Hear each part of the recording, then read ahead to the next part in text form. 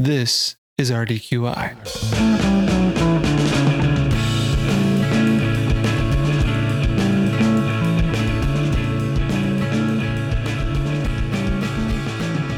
This episode of RDQI is brought to you by Cafe Pizza. You want to come in and burn your face off? Well, we got spicy meatballs, and not to mention the Fire with Fanique sandwich. Yes, that's right, the Fire with Fanique. So hot, it's gonna burn your face off. Cafe Pizza, located at Raymond and Wish Drive.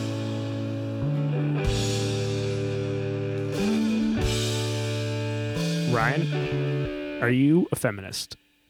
Absolutely. Especially if your definition of feminism is that men and women are essentially equal or should be treated equally, then yeah, I think I would fall under that category. How about you, Dave? Yeah, absolutely. And while I think there's, we're certainly completely qualified to talk about this topic as two white men, but just to be on the safe side, I want to welcome Eileen back to the program. Hey guys, thanks for having me back again. That's great to have you back. Are you a feminist? Especially because Dave and I need a lot of help. I am a feminist, and I think it's good to talk about the actual definition of a feminist because it's a term that has been thrown around a lot in a negative connotation. I think mostly from backlash of political and gender equality movements, that it's taking kind of something like a feminazi was something that Rush Limbaugh really popularized and kind of made this picture of a career-obsessed, crazy person. But really, being a feminist just means you believe that men and women are equal. And it also doesn't mean that we expect everybody to be the exact same. Like, feminism doesn't push for a bunch of androgynous people walking around, wearing capes and not being able to identify or celebrate who you are. It just means that by and large, men and women are equal in all respects. So I feel like the term has gotten just really polluted, where it almost doesn't mean anything anymore because of what you just said, the Rush Limbaughs of the world, turning it into this evil, horrible thing. And maybe we should talk about why feminism arose in the first place, right? Because if the feminism is the belief that men and women are equal, then the only reason for its existence is that it was born in a world where men and women were not equal, right? Mm-hmm. I follow you there, Dave. That makes sense. And I mean, we're absolutely still in that world today, right? Because, Eileen, you and I have worked together a couple different times, and we've worked for companies that, really kind of head on address that problem. And in doing so, they really, the statistics and things that come out, it's very clear that, yeah, there is a problem, right? We were joking before the call that, of the Fortune 500 companies, how many of those are helmed by women? Right. The C-suite is very lowly represented by females. So I think a good way to talk about this in more fact-based is through the gender pay gap that we know exists right now. Depending on different studies that you look at, I've seen it be as low as 73 cents per dollar that a female makes versus a male versus maybe 80 cents. Just for, consistency purposes, I'm going to just say about a quarter. Women make about 25% less than men. There's there's obviously a ton of data you can slice in a bunch of different ways to look at this. Yeah. So that's the way that we'll, I think a way for us to kind of quantify of ways that maybe the genders are not equal right now. Dave, you and I have talked about value, and in that we kind of touched on something that's connected to this, which is the idea of division of labor and who does what. And we were talking about it from a small village, like who goes and picks berries and who goes, farms carrots, that sort of thing. But that's become, in our society at least to some point, it got to this point where we're saying the division of labor isn't working anymore, and it's certainly not fair. I think that leads into a broader topic about why men and women make different amounts in a traditional workforce. And there's actually a bunch of great studies that have been performed. It's something that economists have been fascinated about over time. There's one study led by a Harvard economist where she really spent time looking at why the gender pay gap exists. And first, is it based off of discrimination? And, to our opening, if we all agree that we're feminists and we, for the most part, don't believe that people actively discriminate. And by that, I mean, Dave and I both walk into a job interview with the same resume, the same skills, and I am not hired simply because of the fact that I am female. Mm-hmm. If that, if we believe most people are inherently good and that is a non-issue, then what is it? So one of the theories is that men are better negotiators and that they're getting in and they're just negotiating better salary. But what they found is that starting salaries at big firms and at corporations and things are pretty even. So that kind of debunks that theory. And I'm majorly summarizing this. And along with that is the fact that men are more competitive and they're going to be more aggressive, which makes them better negotiators. But again, that is all being negated. The data just doesn't support that as a reason why. Really what they're finding is that whenever caregiver obligations come into play, and it's traditionally called the mommy tax, but I'll call it caregiver because there's other ways that, people end up caring for aging parents or people in your family.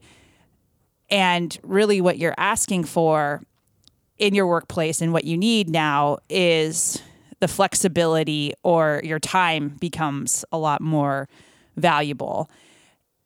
And that's when you start to see more of a split, because to your point, Ryan, where we are is that women overwhelmingly take over the caregiving roles. And it doesn't even have to be your own children, even if your partner's parents are sick and need some help. It's the female in that case, in a heterosexual relationship, the female would be the one who is providing the care and would take a step back in her career. Yeah, and you can even see this in another way to slice some data is if you look at, I pulled some data from the U.S. Department of Labor and looking at what job fields are women the majority in. And if you look at the list, it's like, oh, these are professional caregivers. So even on a gainfully employed position, let's say where you're earning salary or some financial compensation, it's still kind of implicitly yeah, women are better at this. So my wife is a nurse, and I've talked to a bunch of her friends and peers who are men. And there's a push inside nursing to get more men into nursing because there's a bunch of research indicating that if you get a more 50-50 equal balance between men and women in nursing, you'll actually get better results. Now, I can't explain that data. I couldn't tell you anything about it. But I can tell you there's a trend inside nursing to change the balance to a different skew, which is isn't the inverse of trying to close the pay gap that we're talking about, but kind of an interesting subslice to everything we're talking about here. No, that's definitely true, Ryan. And you actually bring up another point about why we see a pay disparity between men and women is that there are just some occupations that either gender don't tend to enter. And we could unpack about why women go towards more of the caretaker roles. Is it because society pushes it on us and it's expected of us, and then inherently we spend our time there because we're encouraged, and then we just get to be better about it? That would be a whole other topic. I can tell you, as the mother of a 3-year-old girl, that I have never handed her a doll. She just loves her dolls. And there's all kinds of things to that. But things like where ownership is involved. That is something that typically women do not own as many businesses as men. And the reason, going back to, they want the flexibility. You know, if you own your own business, you are never on a vacation pretty much. I mean, unless you have a, partnership, but you're on the hook. And that is typically something that women have shied away from because of wanting the ability to be flexible for their caregiving needs. Can I ask you guys a question? So I think there's two problems. There is women getting paid less for doing the same role as a man. And then there is a lack of representation in higher C-suite or, upper management type positions with women, right? Just men are just far more overrepresented in that upper echelon of the pyramid of a corporation. That's not the same problem necessarily. Do you think there are different drivers, or are they pretty much linked? Well, let me tell you what the data supports for what you just said, the first point. It does show that men and women, when they perform the same task, are actually paid pretty similarly. What happens is after the caregiver functionality comes into life in whatever function that comes in, whether that's a child, parent, whoever, that's when women are not taking or even offered necessarily the more interesting, well, I'll call it interesting. That's I know that's an objective term, but Right. They're not asked to be on the highly visible but demanding project where you're going to get called at 2 a.m. They want you, on a 4-hour plane ride away, that day. That those things drive potentially more revenue to your corporation or your firm or whoever you're working for, and then you'll get rewarded for that. So there is definitely a direct link of how much time you're willing to give to your employer and then how much you're going to be compensated for that. Going part-time tends to lead to not just, the cut in pay for whatever, proportion that you're cutting back, but that's usually not where the promotions are given. That's usually not where the pool of money goes.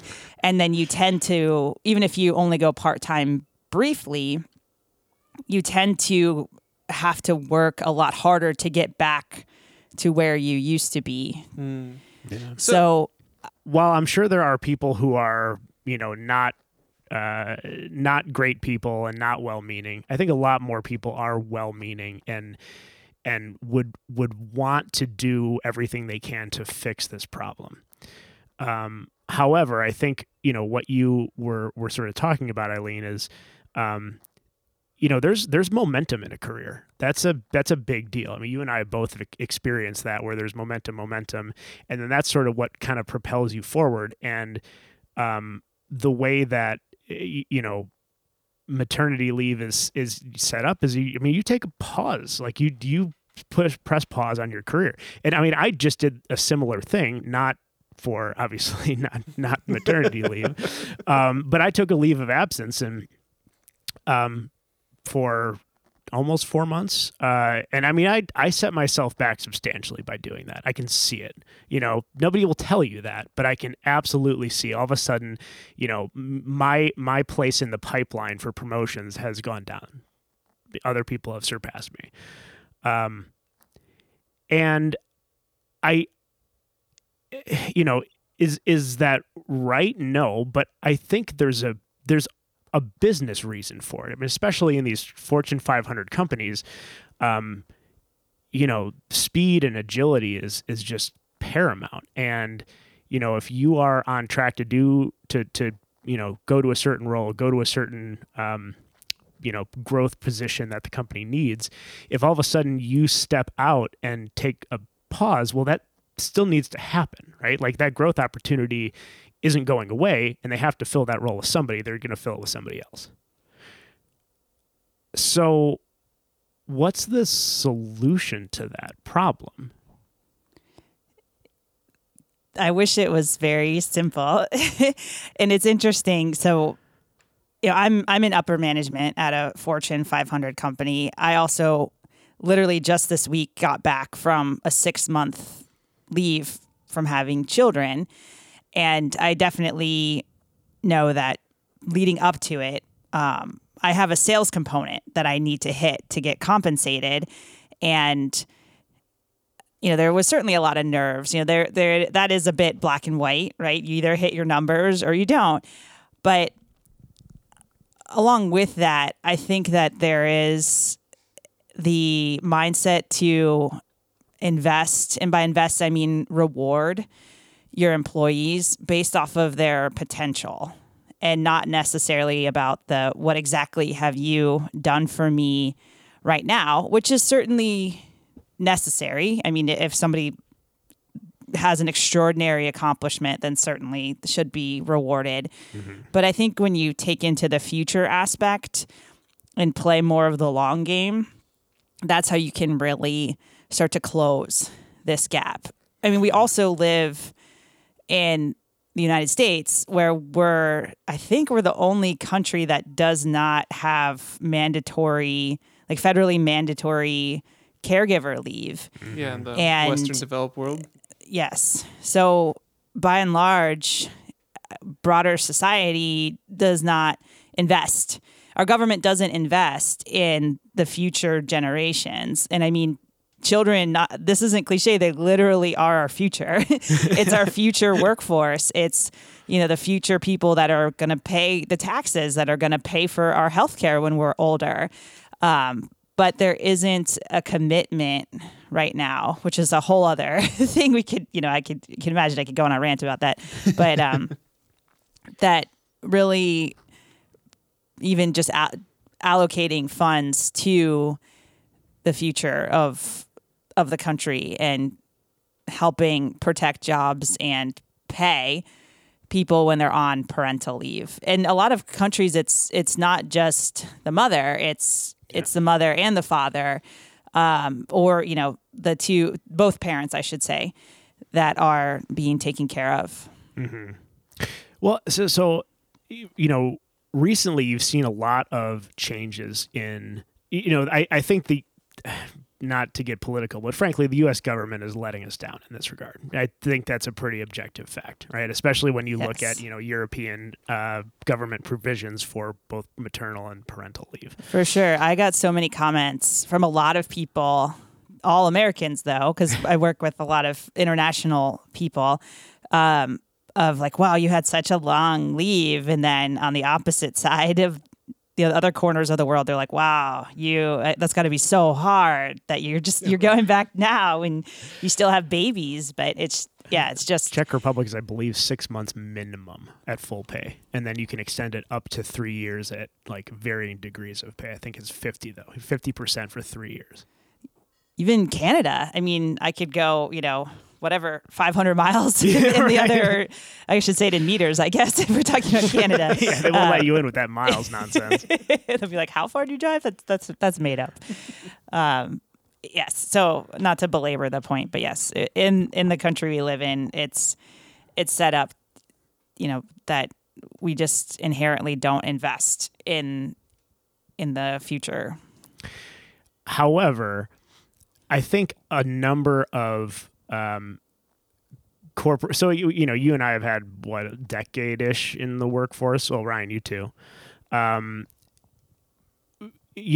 seen things shift dramatically, and I mean, I remember even talking with my mom about her taking maternity leave, and she took 2 weeks, and there was tremendous pressure to even do that. Like she couldn't take a day after 2 weeks. Oh my God, that's crazy. It's but honestly, that is kind of unheard of today in the sphere that you and I inhabit. For sure, we're in the minority, the severe minority of what we have, because as I was really thinking through this and reading studies and watching videos and whatnot about what women have to go through on their postpartum period.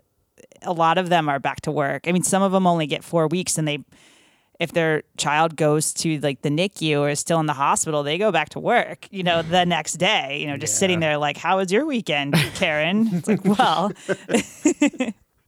yeah. Yeah, but I mean, okay, so let me ask you this. There are the corporations are sort of taking up the mantle that has just frankly been dropped by, government policies.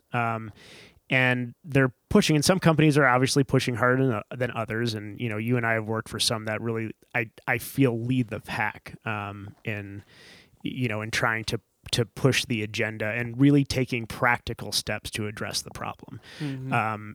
And looking at it from a practical, pragmatic standpoint. And, one of the I think I was listening to an interview, and the person was talking about what's called the pipeline problem, right? So if women are underrepresented at the CEO level, then why wouldn't you just fire half the men and replace them with women?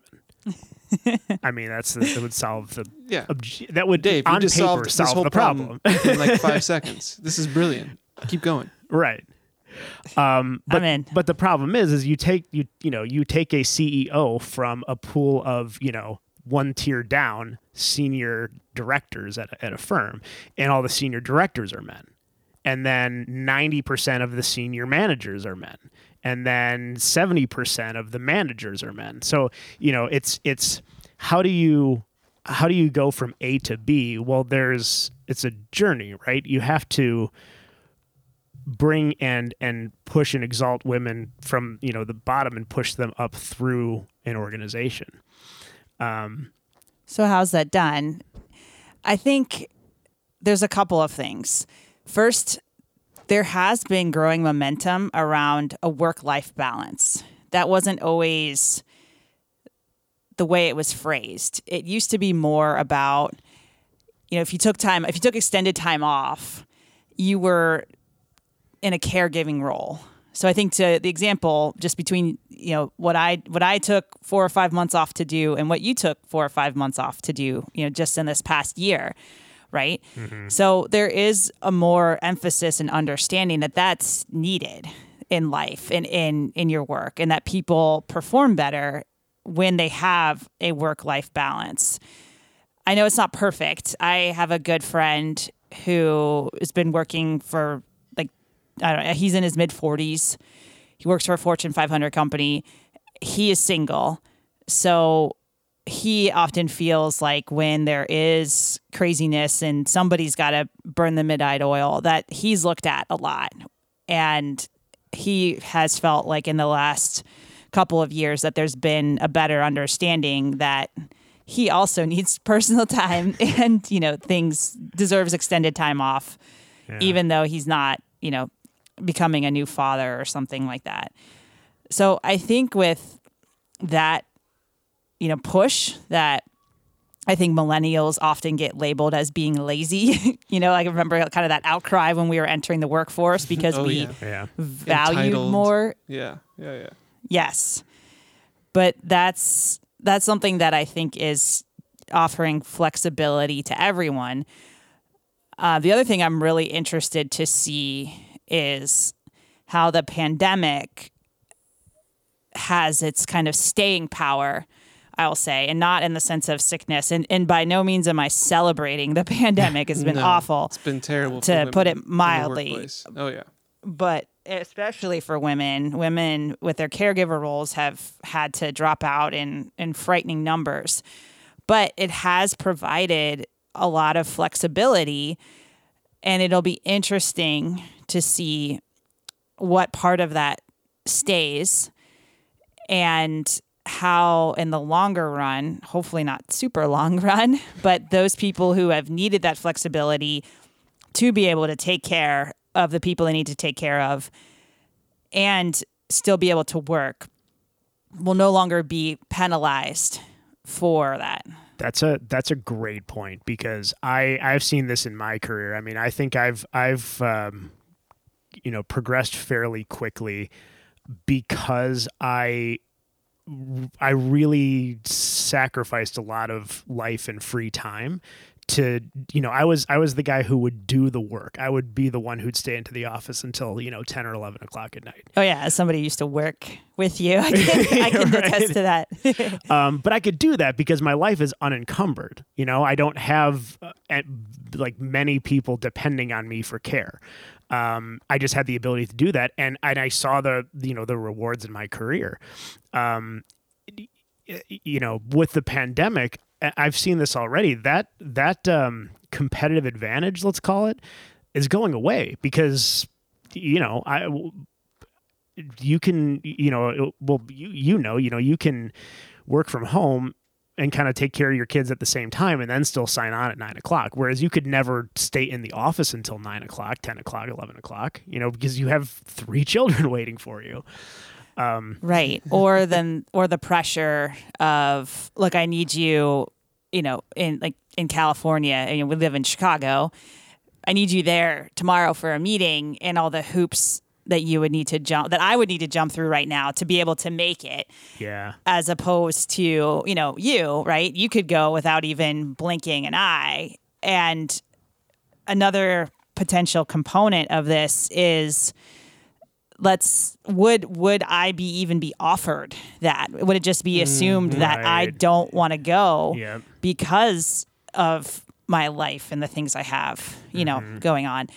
So that's another factor, is without that representation and without women in upper management who have been able to make it work, who know that, look, she wants to go to California, and let her say no, let women turn down assignments and projects, but let's not avoid approaching them just because of what we know about their life. And that is definitely something I've certainly experienced, is kind of this assumption. And it's well-meaning. Like we said, I don't believe anybody's actively discriminating. Nobody is thinking, well, we can't send a woman there. It's nothing like that. Right. Yeah. It's just the thought that there, with the caregiver role, that there is less time able to give to, some what could potentially be a high visible, stressful, crazy project. Mm-hmm. Part of the solution might also just be kind of a reframing of the problem as really an opportunity, because if you think about it as a problem, Very corporate, Dave. Seriously. Welcome to the RDQI Hi. boardroom, led by Dave. But I like it. Well, before you get there, I actually have I don't want to sound like I'm the reality check police, but there's also, I think all of us would agree, there's, to some degree, in business culture, don't stay in a job for more than 2 years. Right? As an individual, you're like, you got to keep moving, either being promoted or changing companies. And I think the amount of people who work for multiple companies over the course of their career is, that's pretty obviously through the roof compared to, our parents' generation or even our grandparents' generation. So it sounds like the mechanism to bring better parity between the two from a systematic perspective is to ensure that the potential is actualized over time. But it's kind of tricky to actualize that potential if you don't know that person's going to be there in 10 years. Does that, how do you balance those two out against each other? I think it's that emphasis on the future point. And I've seen that in the companies that I worked for, the progressive ones recently is, even when I started my career, it was all about what you've done. Now, in the company I'm working for now, it's like 5% what you've done and 95% where you're going and what you have the potential to do. I think that's the paradigm shift that needs to happen, because it's not who was the one who was in the office till 11 or who went to, take the 2-year assignment in Tokyo or whatever it is. Like that's all that indicates is that you don't have a lot of other stuff going on in your life. It's not dedication. It's not, it's just that you have the ability to do it. Does not indicate that you're going to be the best person for the job going forward. Yeah. But that makes sense to but me. Going back to the diversity point, if you think about the problem as we just need to bring parity between the genders in the workforce, well, what's the upside of that? right? It's like a kind of a good analogy would be, renewable energy. Like, well, that's great, but what does that do for me? There's not a selfish sort of motivation there. But I think I know I've seen, because, my company is, the one that I work for now is highly pushing just diversity at all levels and all groups. And there's massive benefits to that, right? Like, you don't really run a good business if you're just with a bunch of people who live next door to you and have the exact same life experiences that you do. You learn so much more. You come up with so many better ideas when you have a diversity of experience and backgrounds and personalities within a team. Definitely. And I want to bring up that gender diversity and racial diversity are parallel things. They can't be solved by the same methods. So I just want to recognize that there's a lot of work to be done for sure in the racial area. And I don't want to be blind when we're speaking of this, but I also don't want to be naive and lump them together. So when I respond to that, I just wanted to lay that out. And then also bring up that although the data and the studies I was referring to before point that there is not consistent active discrimination that ultimately impacts salary, I can feel some women listening to this and saying, what are you talking about? What planet do you live on? Right. I can name all these times. And so I also just want to point out that's what data has shown. Yeah. And there's certainly plenty of times that, I unfortunately could speak to experiences where I was not working with somebody who felt that, the two were equal. But that in mind, I think I'll kind of reframe what you said, Dave, where it's like, who cares, right? If, women, by and large want more flexibility, that comes at a cost, and that cost is, a quarter on every dollar. So why do we need to fix this? Why does it matter? And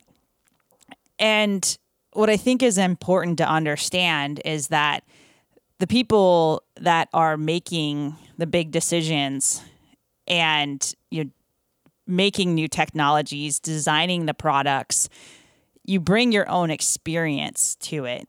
So you bring, your whole background, whatever socioeconomical class you're from. And if everybody is fundamentally the same, then what you're creating, the product, the offering you're serving is leaving out a lot of people.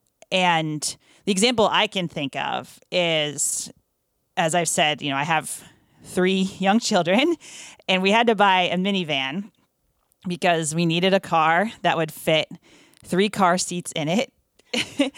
And that was one of the first shocking things we discovered when we realized we were having twins. And I will say it's a used car, so perhaps this problem has been fixed, but it's got those sliding doors on the side. Yeah. Those doors shut way too fast. And if whoever the design engineer is, or whoever was leading the market research or, looking at the company, did not have a toddler who wants to push the button Right. every day and have a parent that just is having a heart attack, that this thing is just, not moving too fast or not sensitive enough to something blocking it. But I get so stressed out habitually from how fast these doors close. And if there were a product that, had this as a feature or just was something that made my life easier, I would, no joke, I would sell that minivan and go and get something different. And there's a million different things that, we're leaving out because, again, on the racial area too, that you just don't experience because you're a certain demographic. Mm-hmm. And there's plenty of, revenue and profit and things that corporations, even the hardest of hearts, will care about Yeah. when you are in that make it very valuable to have a collection of backgrounds being the ones that make your decisions.